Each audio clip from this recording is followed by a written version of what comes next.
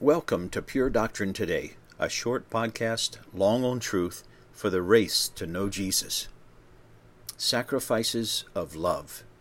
We're continuing to study how we're taught to love our fellow believers in Christ in Romans chapter 12. Listen to Romans 12, 10 through 13. Love one another with brotherly affection. Outdo one another in showing honor.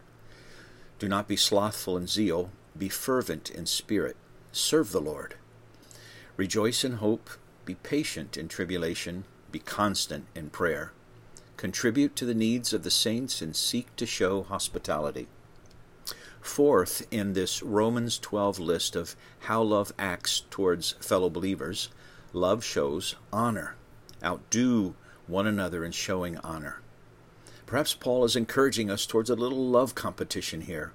See who can lead the way in honoring and respecting and recognizing the value of other brothers and sisters in Christ. Have you been blessed recently by someone's service or encouragement or help? Well, let them know about it. Let others know about it. But always remember to honor first the ultimate source, that is Christ himself. The Apostle Paul often said things like, "I thank God for your love for one another." In that way, Christ receives the honor because he is the source, but so do believers whom Christ is working through, and they are recognized as those who are loving as well. Fifth, in verse 11, Paul says, "Do not be slothful in zeal, be fervent in spirit, serve the Lord." Love is zealous. J.B. Phillips writes, "Let us not allow slackness to spoil our work, and let us keep the fires of the Spirit burning as we do our work for God." Zeal is eagerness, diligence, commitment. Fervent in spirit can be translated also, be fervent in the Spirit, that is, the Holy Spirit.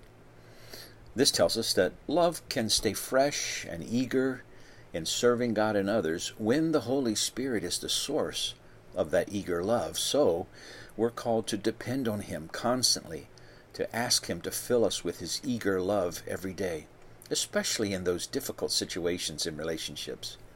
By ourselves, our love will get lazy and it will get discouraged, but dependence on the Spirit and asking his help will keep it boiling over.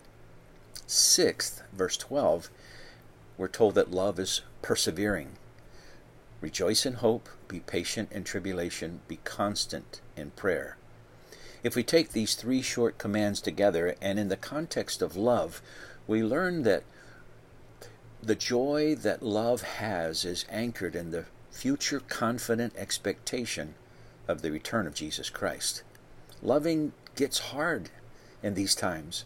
So in addition to depending on the Holy Spirit to keep love fresh, we keep love energized by looking ahead with the confident expectation that Jesus is coming back just like he promised.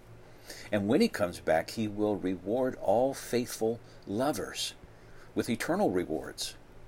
Remember Jesus' words in Matthew 25 that when we do good to his brothers, we do good to him.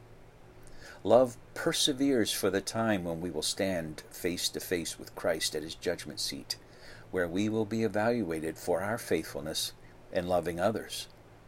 Let that coming judgment and the promise of rewards along with it keep us eagerly loving our brothers and sisters, one interaction after another. If this has been an encouragement to your heart, share it with someone else. And the Lord willing, we will see you tomorrow.